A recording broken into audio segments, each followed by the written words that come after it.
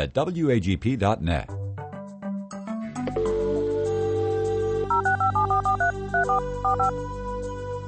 This is the Bible Line, a live radio call-in program with Dr. Carl Broggi. Dr. Broggi is the senior pastor of Community Bible Church of Beaufort, South Carolina. And for the next hour, he's available to answer your questions, providing biblical insight and wisdom for everyday Christian living. Our phone lines are open, and if you have a question, you may call 525-1859 locally, or outside the immediate area, call toll-free 877-924-7980. Now let's join Dr. Carl Broggi. Be diligent to show yourself approved of God as a workman who is not ashamed, rightly dividing the word of truth. We welcome you this hour to the Bible Line. If you're a first-time listener, for the next hour, we'll be taking people's questions concerning God's word as you're studying a passage and maybe are challenged by it. You need some help or personal issue in your life or ministry that you'd like biblical counsel on. By God's grace, we will respond and be as helpful as we can from God's Word, the only book He ever wrote. All you need to do is pick up the phone. Again, locally, the number is 843-525-1859. We also have a toll-free number for our many Internet listeners, and you can reach us at 877. The call letters of the station, WAGP 980. When you call, you can go on the air live, or many people don't want to do that. They're just more comfortable dictating their question, and we're happy to receive it that way. And many folks during this hour email us directly into the studio, and you can do so at TBL for the Bible Line at WAGP.net. Rick, let's go to our first caller. I think we already have someone waiting on the air. Indeed we do, Pastor. Let's go to them now. Thanks for holding. Good morning. You're on the Bible Line. Good morning to you both. Hope you're having a great day. Yes, thanks for calling. How can we help? I just wanted to go and see the movie Noah, just as a critic, a Christian critic, I guess you would say. I have people that in my family that could easily be deceived by something that they have just enough truth in it to to kind of draw people in. And I don't want people to be deceived, so my goal was to take notes. I used my cell phone light, took 2 big pages of notes. It was pretty awesome, actually. I'm on a mission here. I just want to post on Facebook some of the truths that I found out about this movie. Now, the question that I have actually a few questions, and I hope that you'll be able to kind of answer them all rolled up into one there. But some stuff that was in the movie. Was Methuselah still alive during Noah building the ark, and would God have used Methuselah to put Noah into a trance so that he had a dream that there was about the flood and that he was going to be the one to have to build an ark? That's the first. Then, could there have been hitchhikers on the ark that Noah would have ultimately had to get rid of, to kill? And the last one, and I know this is a lot, I apologize. This is I have a real passion for getting this right here.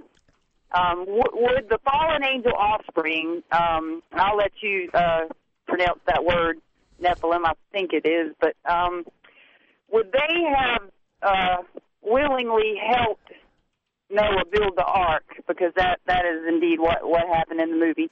And I know you'll help me get straight, Pastor Broggi. Well, I appreciate your question, and a week from Sunday I'll be preaching a sermon on Noah, so maybe I can answer your questions in more detail then. But let me just hit a couple of high spots that you mentioned here. First, the Nephilem, which is a Hebrew word that could be translated giants. Do you translate the word or the meaning of the word? They're certainly large people. I don't think they were involved in the building of the ark. The Bible indicates that Noah built the ark. It was done under his supervision. I don't at all doubt that his sons were engaged in that process over the course of 100 years. But if you take the Nephilim, which I have a whole sermon on that in our series in Genesis, which if you go to searchthescriptures.org, You can listen to, I don't know how many sermons I did on Genesis 6 through 9, but quite a number where of course, the flood account and the events that immediately precede are dealt with in the book of Genesis. But I have a whole sermon dedicated to the sons of God cohabitating with the daughters of men. I take it based on the commentary that is given through the rest of the Scripture. You have to let Scripture interpret Scripture. That the sons of God, the B'nai Elohim, were literally fallen demonic creatures. I don't think Satan would want to have a part in doing the work of the Lord. So even logically, it doesn't make sense. But biblically, Noah was the one engaged in that 100-year period of building the ark. Mephibosheth, he's a sermon in itself, but the year he died was the year the flood came. And so, again, if you go back to my series in Genesis, you will see specifically how the chronology is dealt with, and I walk through it very, very carefully. But he is an interesting man. Methuselah. I was saying Mephibosheth. It says in Genesis 5:21, and Enoch lived 65 years and became the father of Methuselah. Then Enoch walked with God 300 years after he became the father of Methuselah. So you have this brother Enoch, and when he has his son Methuselah, it's very interesting how his life changes. Methuselah is actually a compound Hebrew word that means when he dies, it will come. It's not the typical kind of name you would give to a child, but his name had a word of prophecy. When he dies, it will come. And so Enoch lived with the reality that he had a son, that when his son died, it would come. And the it, of course, is the great flood. And when you study carefully the chronology in Genesis, you discover that the year Methuselah dies, God brings the great flood. It becomes a motivation to Enoch because it says, then Enoch walked with God to live in holiness. And so that's one of the effects of Bible prophecy, when you live with the reality that there's accountability, that there's coming a day when God will reckon not only with the people of this world, the lost people, but also his own people, where our lives are evaluated. It becomes a motivation to live in holiness, and Jesus uses it in that fashion in the Olivet Discourse. So anyway, nonetheless, Methuselah, he's born in the year 687, and he lived to 969 years old. And so he dies in the year of the great flood. He's the oldest man who ever lived who died before his father did, because Enoch never died. He was carried up into the heavens, and he becomes a picture of the rapture of the church, and then those saints who are left behind for the time of great tribulation, and Noah enters into a new world. So anyway, but I'm going to deal in great detail with many of these subjects. So a week from Sunday, Lord willing, if the Lord doesn't come already and take his church, I plan to preach on Noah. And because the movie is just filled with distortions, can't even begin to recount them. It's just filled and riddled all the way through with gross error, makes my skin crawl. Anyway, so I'm going to speak to this subject. Let's go to the next question, Rick. All right, very good. Our next question is prefaced with a short scenario. He writes, for many years now, the personhood wing of the pro-life movement in South Carolina and around the nation has made an extensive effort to get a personhood bill, without exceptions, passed out of any state house. If ever such a bill were passed, it should ultimately be a dagger in the heart of Roe v. Wade.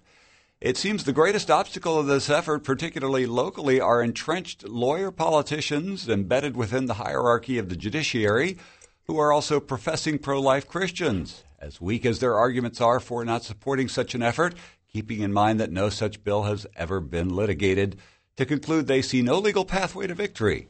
I perceive their inaction to be not only pragmatic doublespeak and cowardly, but downright evil. My question, as believers and after making every effort to stay within the parameters of Matthew 18, yet fulfilling the requirements of Ephesians 5, and in particular verse 11, how does the church, both from the pulpit and the pews, continue this fight without bashing the brethren? Well, God certainly calls us to expose the deeds of darkness, as you reference here, Ephesians, and There is a place for church discipline. Interestingly, the Roman Catholic Church has exercised it on some of its errant members, like Ted Kennedy. They would not allow him to take communion because he was pro-abortion, which I thought was interesting. They had more spine than some evangelicals have. That was their expression of church discipline. Certainly, if a person is a professing believer in the Lord Jesus Christ, and he's a member of a Bible-believing church, and assuming that Bible-believing church believes in the dictates of church discipline is unfolded in Matthew's gospel. If your brother sins, go and reprove him in quiet. If he doesn't listen, take 2 or 3. If he doesn't listen, take it to the whole church. If he doesn't listen, then treat him as a tax collector, as an unbeliever.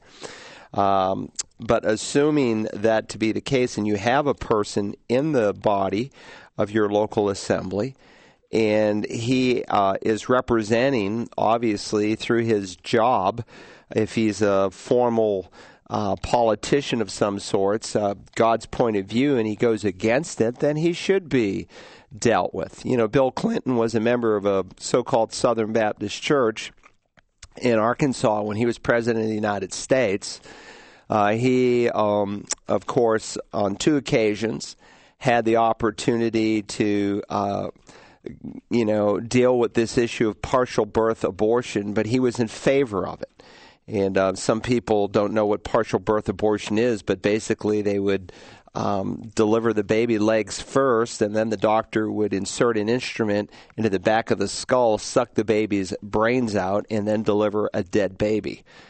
This was legal, of course, right up until one day before the baby is to be delivered.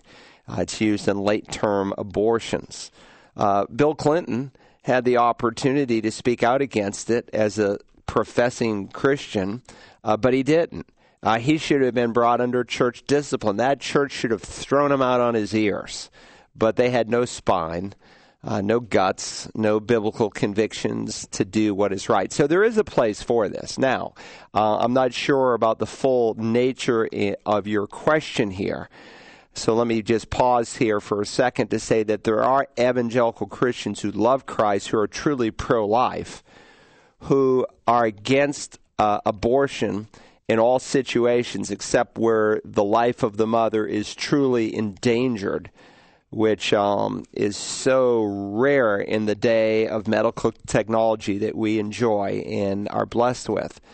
But while they are against abortion in the cases of rape and incest and so forth, they would agree to allowing a bill to be passed that made exceptions for rape and incest. And my sense is from the question here that you've sent to us is that you would find that offensive. Apparently, there's a bill that has come up right now. It's taking place in the South Carolina legislature that the fetus would be considered a person, and so killing the embryo at any stage would be like tantamount to killing a person and would be murder. So I agree, and that becomes the nature of the argument. You know, the liberal of our day rationalizes things like rape, and they say, well, it's too traumatic for the mother. She has to carry a baby she didn't want, though certainly conception after rape, at least on one extensive study that was done, is possible, but it is certainly a much smaller chance of actually happening. But it can happen, obviously. It's happened to women. Some very famous people in this world who God has allowed to survive the product of a rape are people who have been, the product of a rape, and they've lived and they've told about it. A very famous woman who used to sing at all the Billy Graham crusades, Ethel Waters, and she sang that song, "His eye is on the sparrow, and I know that he watches me." She was the product of a rape and came into this world, and God used her in a mighty way. But the argument that, well, this is a constant reminder, and so I need to get rid of this constant reminder is not a legitimate way in which to deal with it, because indeed, if life begins at the moment of conception, as the Bible teaches, then it doesn't matter whether it's a difficult pregnancy or a difficult reminder. Listen, the rapist is a difficult reminder. And if he's caught, does that mean you have a right to kill him? Of course not. And so it's an awful thing, but even in those situations, there's human life that begins. So if you read Palmetto Family Council, which, by the way, if you're an evangelical Christian, that is certainly a great website and email notification ministry to be attached to. It's called Palmetto Family Council. And Orrin Smith is the president of it, and it's a great institution. Most of these family councils, as they are called, were started in the 1980s by Focus on the Family. Being a 501c3 organization, they could not politically lobby over certain issues. They could speak their opinion, but they couldn't politically lobby as a 501c3 organization. So in each of the 50 states, I think they were in all 50 states, they started these family council ministries. In this state, Palmetto Family Council, that basically lobbies the evangelical biblical voice to local legislators. And if you will follow their ministry and go to their website and sign up for their email, it will keep you informed of bills that are out there and are, in the forefront for Christians to speak up about, to call their local representatives. Certainly, if a bill comes and it's here, and it says that, we should do everything in our power to protect the baby in the womb, whatever circumstances, and that's the language of the bill, then you should do everything in your power to support that bill and to try to pass it. I think it will be very difficult for a bill like that to be passed. I think that if a bill would be passed, more than likely it's going to have some exceptions dealing with rape and incest. And again, you had people like Jerry Falwell. When he was alive, he used to often say, and I think he was correct, he said, look, we would fight for a constitutional amendment to protect life and even give the exception of rape and incest in that constitutional amendment. When Falwell advocated that, or Ralph Reed, who is head of the Christian Coalition, advocated that, they were not saying that they did not believe that a baby should be protected if rape and incest occurred. But what they were saying is that this would eliminate 99.9% of all abortions in the United States. And if it came down to saying, look, we're going to save 99.9% of babies from being aborted, and to make this allowance, then that was a step in the right direction. And I think that was a valid argument. And if they could take that step, then maybe later on they could take the full step where the baby under every and any situation would be protected. So, speak up. Let your voice be heard. Call your representative. And if you're not familiar with what's going on in the South Carolina House right now, then go to Palmetto Family Council and read some of the issues that are unfolding, because these are important days here in our state. Let's go to the next question. 525-1859, toll-free 877-924-7980. If you have a question on today's Bible Line, or email us at tbl@wagp.net. Bruce from Brooklyn, Connecticut. You know where that is? I don't know where Brooklyn is. Well, they listen to us at the Worcester, Mass. station, okay. So it must be somewhere near there. Yeah. We also have a Connecticut station, but they're listening out of Worcester, you're saying. Okay. That's okay. I think that's what they told me. Okay. He says in a small Baptist church he attends, the pastor there has resigned to take work as a pastor with his father, who's also a pastor. The church had formerly been a member of the ABA. That's the American Baptist Association. Yeah. But the church has left the ABA. What do you think of the ABA? And also, one of the decision makers at this church opened the possibility of a woman pastor. What are your thoughts?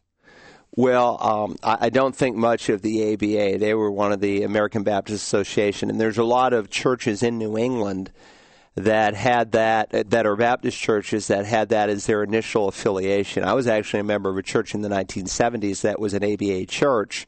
While I was a member, I was a relatively new Christian. We went through the process of removing our identification with the ABA, and we became actually a conservative Baptist church. CBC Church, Conservative Baptists, which originated out of Washington State through people like Earl Rodmacher, Western Conservative Baptist Seminary, and Denver Conservative Baptist Seminary. And that was a good, solid denomination. But ABA was one of the first Protestant denominations to deny biblical infallibility. So they do not believe the Bible is inerrant, much like Cooperative Baptists today, who broke out of Southern Baptists. Cooperative Baptists, and we have two in our own town, Tidal Creek and the Baptist Church of Beaufort, who give money yearly to that organization. They don't believe as a denomination in biblical infallibility. And that's really sad because the Bible is either fully inspired or it's not inspired at all. If the Bible is only partially inspired, if it's only inspired in spots, then you have to be inspired to spot the spots. What do I think about a woman pastor? It would definitely be a violation of Scripture if you're speaking of the term woman pastor in light of being a senior pastor. Now, there are women with the gift of pastor-teacher that while they have that spiritual gift, they're not to serve in the office of pastor because that is an office that is restricted for men. When Paul gives the qualifications for an elder or someone who serves in the office of pastor, among other qualifications that he gives that are very male in their orientation, he says specifically that he must be the husband of one wife. And so if you can tell me how a woman can be a he and how a woman can be the husband of one wife, then I can tell you how she can be a pastor of a church. She can't. That answer that I just gave is not very politically correct. It's offensive to some. ABA believes in women preachers, as do Cooperative Baptists, and they are doing something that is detrimental to the body of Christ because they are minimizing the high and holy role that God has put on women to be workers at home and to raise the next generation of children and to invest in the lives of children that may not even be their children because of that nurturing, mothering aspect that God created in the makeup of a woman.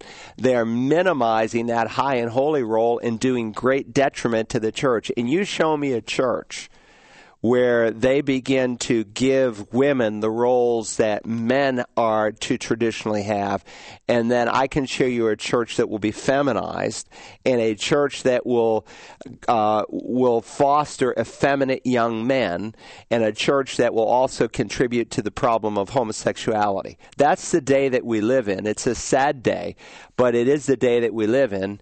And it's a day where we need to wake up and do what's right. So I admire your church pastor for leaving because it was an ABA church. He obviously maybe couldn't convince, without knowing any of the details, the rest of the congregation of the problem. But to be a member of of ABA, like being a member in the South of a Cooperative Baptist, is not a good thing. It's not a good thing at all. And some of these churches try to hide around it, and they argue dual alignment. But listen, if they give money to that denomination, then that's what they are. That's what they are. They can deny, but that's what they are. When they give money, they are doing that. All right, let's go to the next caller or question. All right, we've got a live caller standing by, calling from Columbia. Are you there, caller? Yes, sir. Go ahead. You're on the Bible line with Pastor Broggi. Good morning. I'm calling about the South Carolina Personhood Bill. Yes. 457. Yes. It's a bill that would recognize the unborn as legal persons at the moment of fertilization. Yes. And if we do that, then they are guaranteed their God-given right to life. And I got you. Go ahead. Yeah, I heard you. We just dealt with this question a minute ago. I don't know if you heard me say it. It was one of the first questions that came in today via writing. And my basic answer is that Christians should do everything in their power to support this bill because God's Word teaches that life begins at the moment of conception. And we should do everything in our power to protect human life and to support this bill. And I suggested people go to the Palmetto Family Council website where this position is being advocated, and 2, you can type in your zip code at that website, because many South Carolinians are ignorant as to who their representatives are and who they need to call. So you can just type in your zip code, and it will bring up your representative with his phone number and how to contact him and to say, hey, this is what we need to do. Oh, okay. Well, I'm calling from Columbia, and I didn't know you had just dealt with it. Yeah, just dealt with it. Yep, we did. Did you mention the 3-member committee and the need to call those 3? I'm sorry, it's a 5-member committee. There's 3 Republicans that were targeting for phone calls. The chairman of which subcommittee is Senator Chip Campson from Charleston. Yeah, I didn't mention that, but I did direct people to the website, and Orrin Smith, who's a solid evangelical Christian, unfolds some of the issues and the different phone numbers that need to be dealt with and addressed. So I appreciate that, and I appreciate you calling. I appreciate your concern for the unborn, because that's a burden that we have. Let's go to the next question, Rick. All right, 525-1859, toll-free 877-924-7980, or email us, as this gentleman, Jordan from Atlanta, writes, at tbl@wagp.net. From a legal or practical position, in what way did Judas betray Jesus? I understand the spiritual side, but practically, what did Judas trade for the 30 pieces? Was Jesus' location a secret, and did Judas accuse him of a crime, something else? Well, it's a good question, and Judas did indeed betray the Lord. He was involved in the plot prior to the crucifixion to betray the Lord. And then one of the 12, named Judas Iscariot, went to the chief priests and said, "What are you willing to give to me to deliver him up to you?" And they weighed out to him 30 pieces of silver. And from then on, he began looking for a good opportunity to betray him. And so he ended up formalizing a plan. The Bible speaks of his kiss of betrayal. In that culture, we were just in Greece last week, and much of the Mediterranean world, when they greet you, they kiss you on both cheeks. They still do that in many parts of the world, and they did that in the first century, and they still do it today in Israel. When Paul says, greet one another with a holy kiss, we might say today, greet one another with a handshake. I think as the Living Bible rendered it in the 1970s, but it was that expression. So when the Lord was arrested in the Garden of Gethsemane, Mark says a multitude came. Matthew said a great multitude came. When I hear the word multitude, I don't think of a few people the way it was rendered in the Passion of the Christ, where they had about 10 soldiers coming to arrest Christ. I think of a lot of people. John is most specific in the unfolding of the arrest, and that he said a Roman battalion came. Well, how big was a Roman battalion? Well, there were different size battalions. They could be 600, they could be 800, they could be 1,000, and you had a certain number that added up to what we would call a legion, a Roman legion. Well, how big was this battalion? Well, John again says a Roman battalion, and he was led by a Roman cohort. The old King James doesn't really translate the word as much as it does transliterate the word. And it says a Roman chiliarch. The Greek word is chiliarchos. And when we speak, for instance, of chiliism in English, that means 1,000. So we speak of the millennial or the chiliastic reign of Christ, that he will reign for 1,000 years. So a leader of 1,000 men came to arrest the Lord. So the 10 or 12 that were pictured in the Passion of the Christ was very inaccurate. I'm not criticizing the movie. There was a lot of good things that were done, but there were some things that were just blatant error. Nonetheless, when the Lord came with this army commander, the army commander obviously didn't know which one was Jesus. He's there with his other 11 disciples. And so Judas betrays him by identifying him. They obviously had a prearranged plan. The one I kiss is the one I'm going to betray. This is the one that you need to take down. And so that's how it unfolded. Anyway, we've got another caller. Let's go to them right now. Indeed, a live caller. Thanks for holding. Good morning. You're on the Bible Line. Morning, Pastor. This is Anthony. How are you doing this Hey, morning? Doing well, Anthony. Thanks for calling. And you too, Rick. How are you doing? All right. I'm well, thank you. Okay.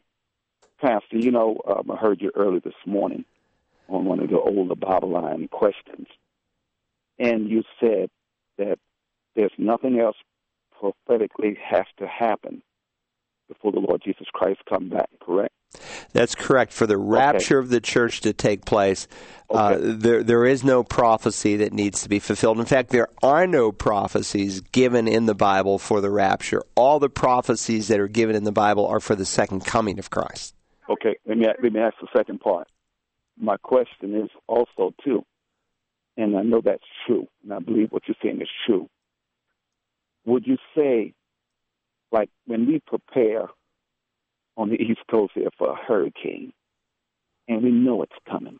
Yes. People say, all right, y'all got to get out of Beaufort. It's going to hit Beaufort. You know that it's coming.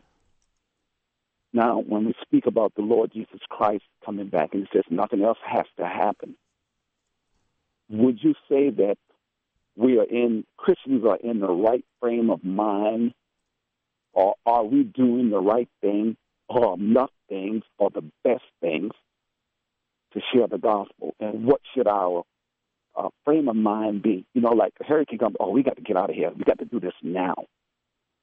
What kind of frame of mind would you say the church is in right now in reference to the Lord coming back? And I'm going to answer. I'm going to sit down and listen. Well, it's a great question. When the Lord spoke of his second coming, and sometimes we use the term second coming, and people use it in a way in which describes the whole second coming program. Much like when we speak of the first coming of Christ, we're not speaking just of the fact that he was born in Bethlehem, but we're talking about all that transpired from his birth to his 33-year period on earth. So when you hear the term second coming, you have to define terms because evangelical Christians use it different ways. Sometimes to refer to the whole second coming program. Usually it's used to refer to a specific event when the Lord Jesus will literally come and, as Zechariah the prophet said in the 14th chapter, plant his feet on the Mount of Olives, and he will come back to the earth. The angels there said in Acts 1, just as you've seen the Lord leave, and he left, he ascended from the Mount of Olives in September. We're going, by God's grace, back to Israel. Maybe some of you listening would like to come with us, and we would love for you to go. You can go to searchthescriptures.org. At the top, there's some icons you can click on or some pictures, and you'll see the Israel brochure with all the details. We will stand on the Mount of Olives. We'll stand on the place that, as Jesus made his procession on Palm Sunday, we'll come to the spot where he ascended up into heaven. We will stand in the area in which he will literally physically come. We'll look across from the Mount of Olives to the outer wall and the very gate that Messiah, the Bible says, the eastern gate, that he will literally walk through when he comes again. It's just thrilling to think about, and for me to go back there, and I hope many listening could come. We'd love for you to come. Again, go to searchthescriptures.org for all the details of the trip. At the top of the page, there's a picture, and it may not always picture Israel, but just click on it and you'll see the details. For the second coming of Christ, there's a lot that has to happen. Nothing has to happen for the catching up of the church. So the Bible would make a distinction between the catching up of the church and the event when Jesus comes literally and touches planet Earth with his feet and splits the Mount of Olives in two. And I suspect with that earthquake, that's when that gate will be opened up for him to walk through. In either case, the New Testament speaks of the imminent return of Christ, that he could come at any second. You can't say that in reference to the second coming, to that event when he touches the earth, because for the second coming to happen, there's a lot that still needs to transpire. The Great Tribulation needs to come, the one world government, the one world leader, the one world religion. All kinds of things need to happen for the second coming to take place, but nothing has to happen for the catching up of the church. Sometimes people take offense at the word rapture, and they'll say, well, the word rapture is not a biblical word. Well, neither is the word Trinity or the term eternal security. But the doctrine of the Trinity, a theological catchword, is a biblical concept. The word Great Commission is not found in Scripture. It's a term that's about 250 years old, used in deference to the limited commission that Jesus gave earlier in his ministry when he said, don't go into the way of the Gentiles. I want you first just to go to the way of the house of Israel. And later, he broadened the commission to go to all nations. The term Great Commission doesn't appear in the Bible, but the idea that we are to carry the gospel to all nations does. Well, the word rapture is not a biblical word. And the Greek word is harpazo. That means to catch up. But in the Latin translation of the Bible, from that we get our word rapture. In either case, nothing has to happen for the rapture. But when you see prophecy being fulfilled for the second coming, you know the rapture that precedes the second coming is that much closer. When you go into Walmart in October and the Christmas decorations go up, you know that Thanksgiving is near. Why? Because Thanksgiving precedes Christmas. And so when you see prophecy being fulfilled for the second coming, you know the rapture that precedes that event where he comes to the earth is that much closer. But God's people, to answer your question specifically, I don't think have taken these days seriously. Therefore, be on the alert, for you do not know which day your Lord is coming. But be sure of this, if the head of the house had known at what time of the night the thief was coming, he would have been on the alert and would not have allowed his house to be broken into. A thief doesn't write you a note and say, I'm breaking in tomorrow morning at 3 a.m., if he told you that, you'd be ready for him. But that's not what he does. He just comes suddenly, unexpectedly. For this reason, you be ready too, for the Son of Man is coming at an hour when you do not think he will. And so we're living in a day of apathy. I appreciated one live caller and one email that came directly to us about the personhood bill that's unfolding in South Carolina here, and it's an important bill, and Christians need to call their representatives and have their voice heard to protect the life of the unborn. And again, go to Palmetto Council's website, Palmetto Family Council for South Carolina, and you can type in your zip code and you can find out who your representative is and who you need to call and so forth.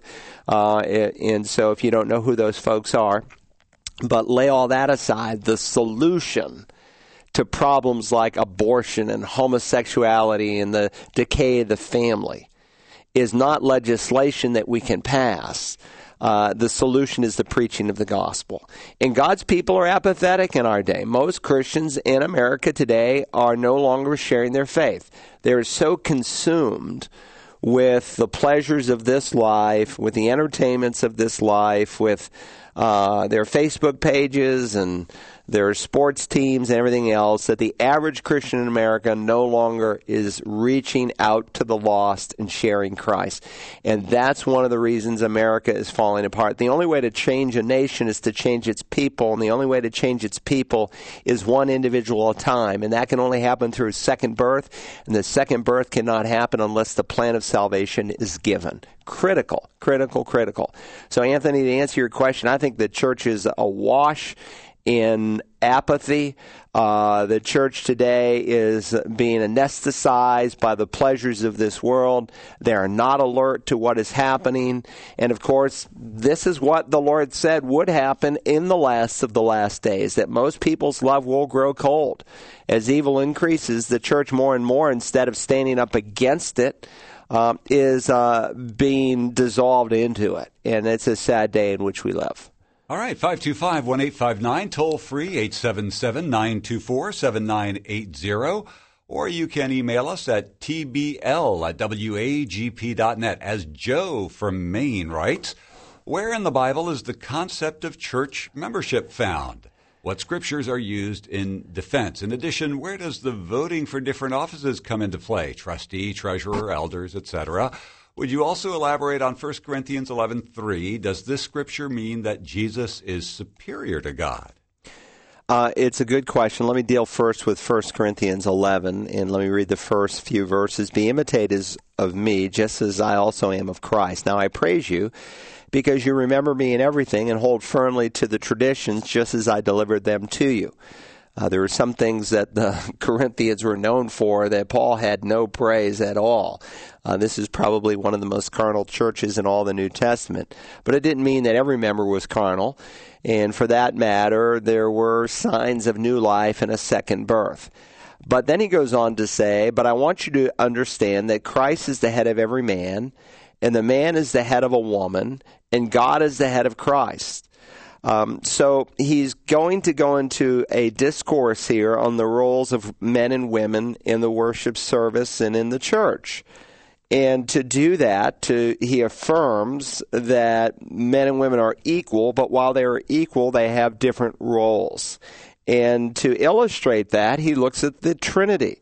I want you to understand that Christ is the head of every man, and the man is the head of a woman, and God is the head of Christ. The Bible, the Apostle Paul, along with the Gospels and other places, affirms the equality between the Father and the Son.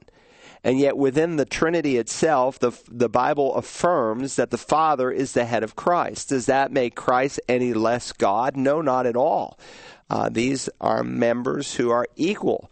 But even within the Trinity, there are different roles within the Trinity. And Paul keys off of this to say that while men and women are equal, they don't serve in the same roles. The second part of that question dealt with the concept of membership. Membership as such is not a biblical word, but it is indeed a biblical concept. Paul, when he speaks of the church in a broad way, he says, for even as the body is one and yet has many members. Now, some would say, well, here's the verse for membership, but I don't think it is as such. I think he's using an illustration here between the physical body and the spiritual body. Just as your physical body is one, and yet it has many members, it has fingers and toes and eyes and ears and nose and all the internal parts. While it is one, it has different members with different functions. And so he argues is the body of Christ, and then he applies that to spiritual gifts within the body. Doesn't mean that some are more important. Each and every part is necessary for the proper functioning of the body. But the idea of committing yourself to a local assembly, I don't care what you call it, membership or whatever, is a biblical concept. And so, for instance, in 1 Peter, there's an assumption. As each one has received a special gift, employ it in serving one another as good stewards of the manifold grace of God. So while we're on the subject of spiritual gifts, Peter, in 1 Peter 4:10, assumes that you are a part of a local assembly such that you can take your spiritual gift and exercising it in serving other believers. So, again, that there is an assumption in that command that there is a commitment to a local assembly. Call it membership, call it what you want. Now, if I, as a pastor, have someone walk up to me on a Sunday morning and I've never met them before, and I say to them, and they come up and say to me, well, Pastor, I just moved here from Timbuktu and I have the gift of teaching and I'd like to, start a Bible study in the church, next week and would like you to advertise it and promote it for me. I'm not going to let him do that. I don't know him.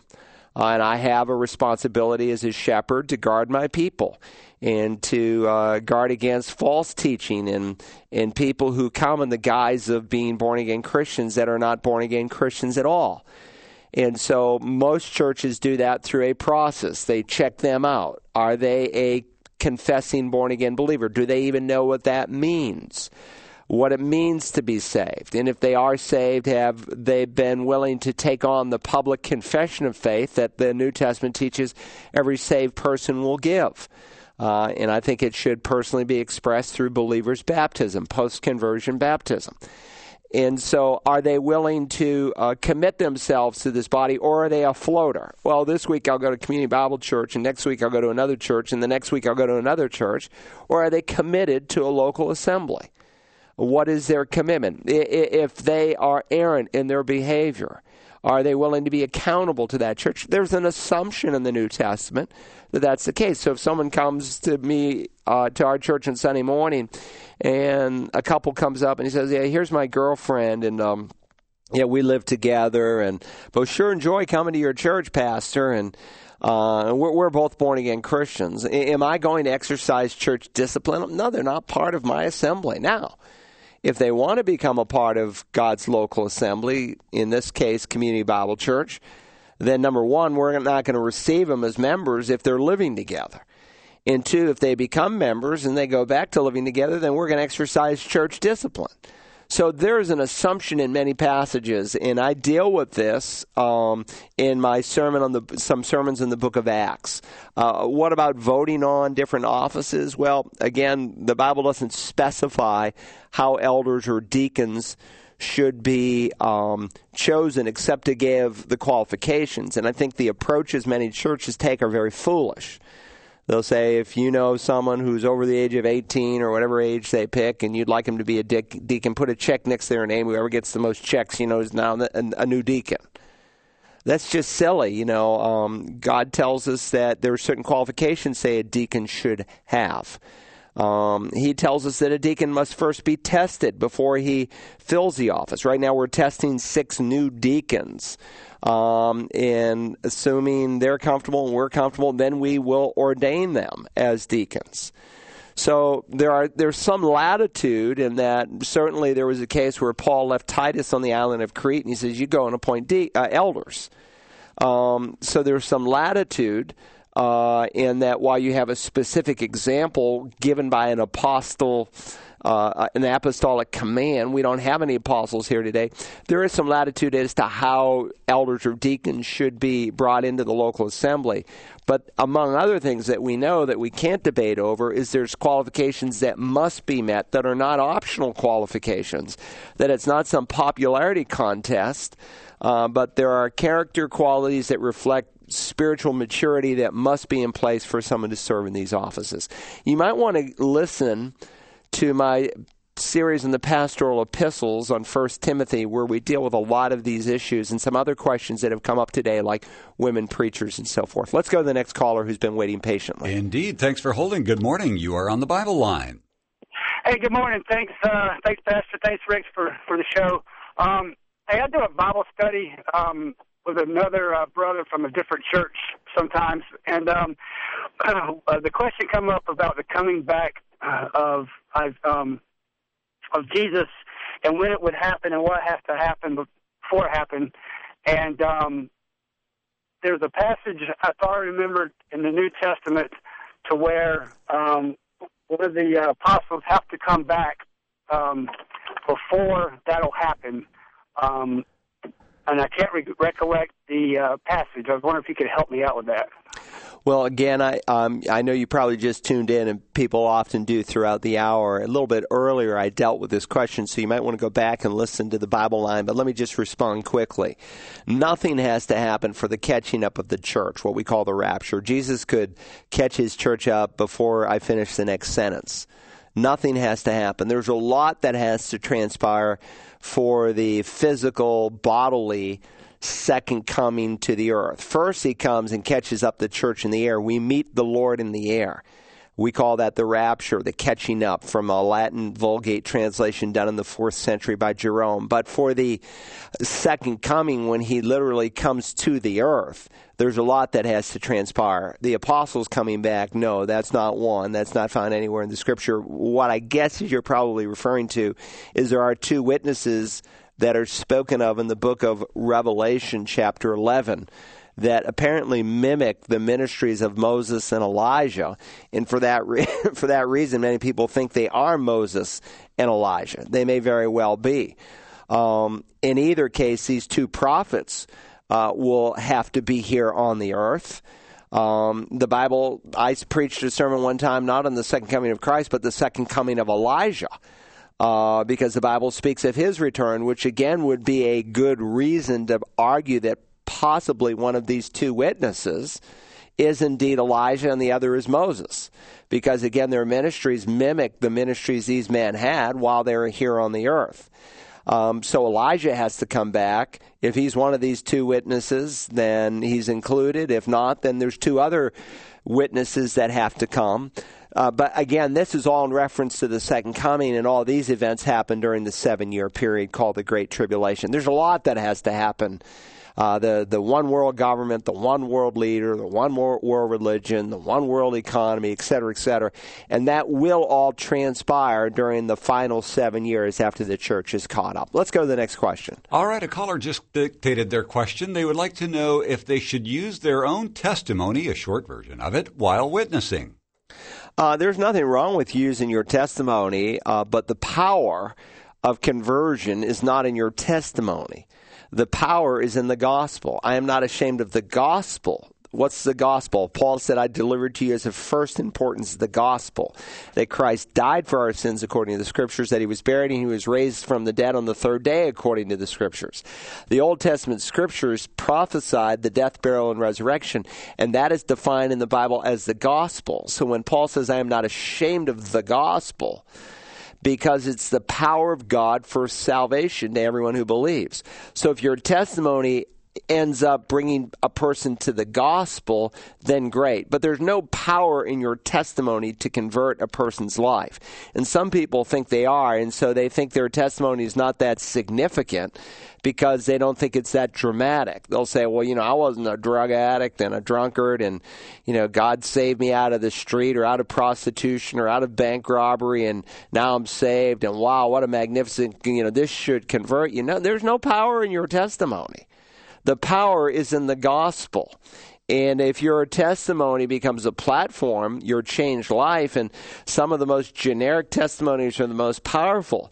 When God saves a little girl at the age of 5, and she's kept from sexual immorality, and she never got drunk and never used drugs, and married a believer and started a Christian home, that's as much a testimony of God's grace as the drunk that God saved out of the gutter.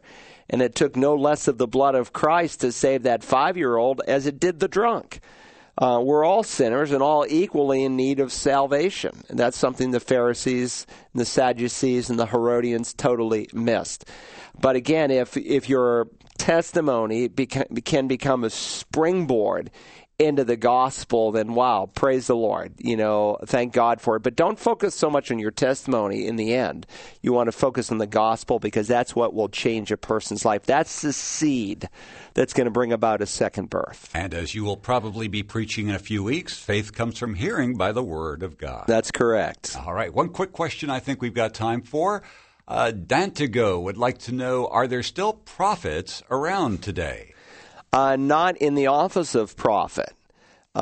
Indeed not. The office of prophet, where someone was able to foretell the future, is a restricted office. It was still functioning in the early days of the church for the simple reason that it was necessary because the Bible had not yet been written. But that day is now past. And so the Scripture says love never fails, but if there be prophecy, they will be done away. If tongues, they will cease, and so on and so forth. And so the office of prophet was unique. The gift of prophecy is a unique gift too, and it had some unique expressions in the first century. I think you can argue there is a forthtelling dimension of prophecy that is still here, but not a foretelling dimension of prophecy. Forthtelling takes the word that God inspired and you proclaim what he's already said, but God's not giving any new revelation. So when you meet these people who say, well, I'm a prophet of God, and let me tell you what God said, and it's not something you read from the Bible, then I wouldn't believe him, because God warns you not to add or subtract his Scripture. All right. About 2 minutes left. You want to talk about tomorrow's... Yeah, tomorrow, Community Bible Church. Thanks, Rick, for bringing that up. Pastor Pavel Pochopsky will be here at 6:30 in our evening service. He'll begin speaking around 7 if you're coming in from work. We have a lot of people who aren't there right at the start when we begin with a time of song and ministry and worship in that respect. But at 7 o'clock, he will be speaking. The service begins at 6:30. He will give you some of the latest information on what's happening in the Ukraine. And Ukraine is very strategic to the former Soviet Union. Ukraine has become the Bible Belt of the former Soviet Union and critical in reaching the rest of Eastern Europe for Christ. And, of course, Putin this morning has 100,000 troops. He pulled off 1,000, supposedly, about 100,000 plus troops on Ukraine's border, around 5 different cities. God only knows what is going to happen. but we should be in prayer for the Ukrainian church. They don't need visas to go into Russia and other places. Putin stopped almost 3 years ago now renewing any American visas and other missionaries in Eastern Europe. The missionaries that are there are in quote-unquote tent-making ministries, or maybe they go in as tourist visas, but he doesn't allow evangelical missionaries into Eastern Europe anymore. And if he can, but Ukrainians have had full access into Eastern Europe. And so Ukraine is very important. God is sovereign in the end, and the gates of hell shall not prevail against his church, and God will get the gospel out through whatever means he uses. But God works through human governments, and that's why Paul tells us to pray for those in authority over us, that it might be peaceable with us. Why? So that we have freedom to share the gospel. That's the context of that command. We're out of time for today. So glad you could join us. God willing, we'll be back. This will be rebroadcast at searchthescriptures.org and at wagp.net.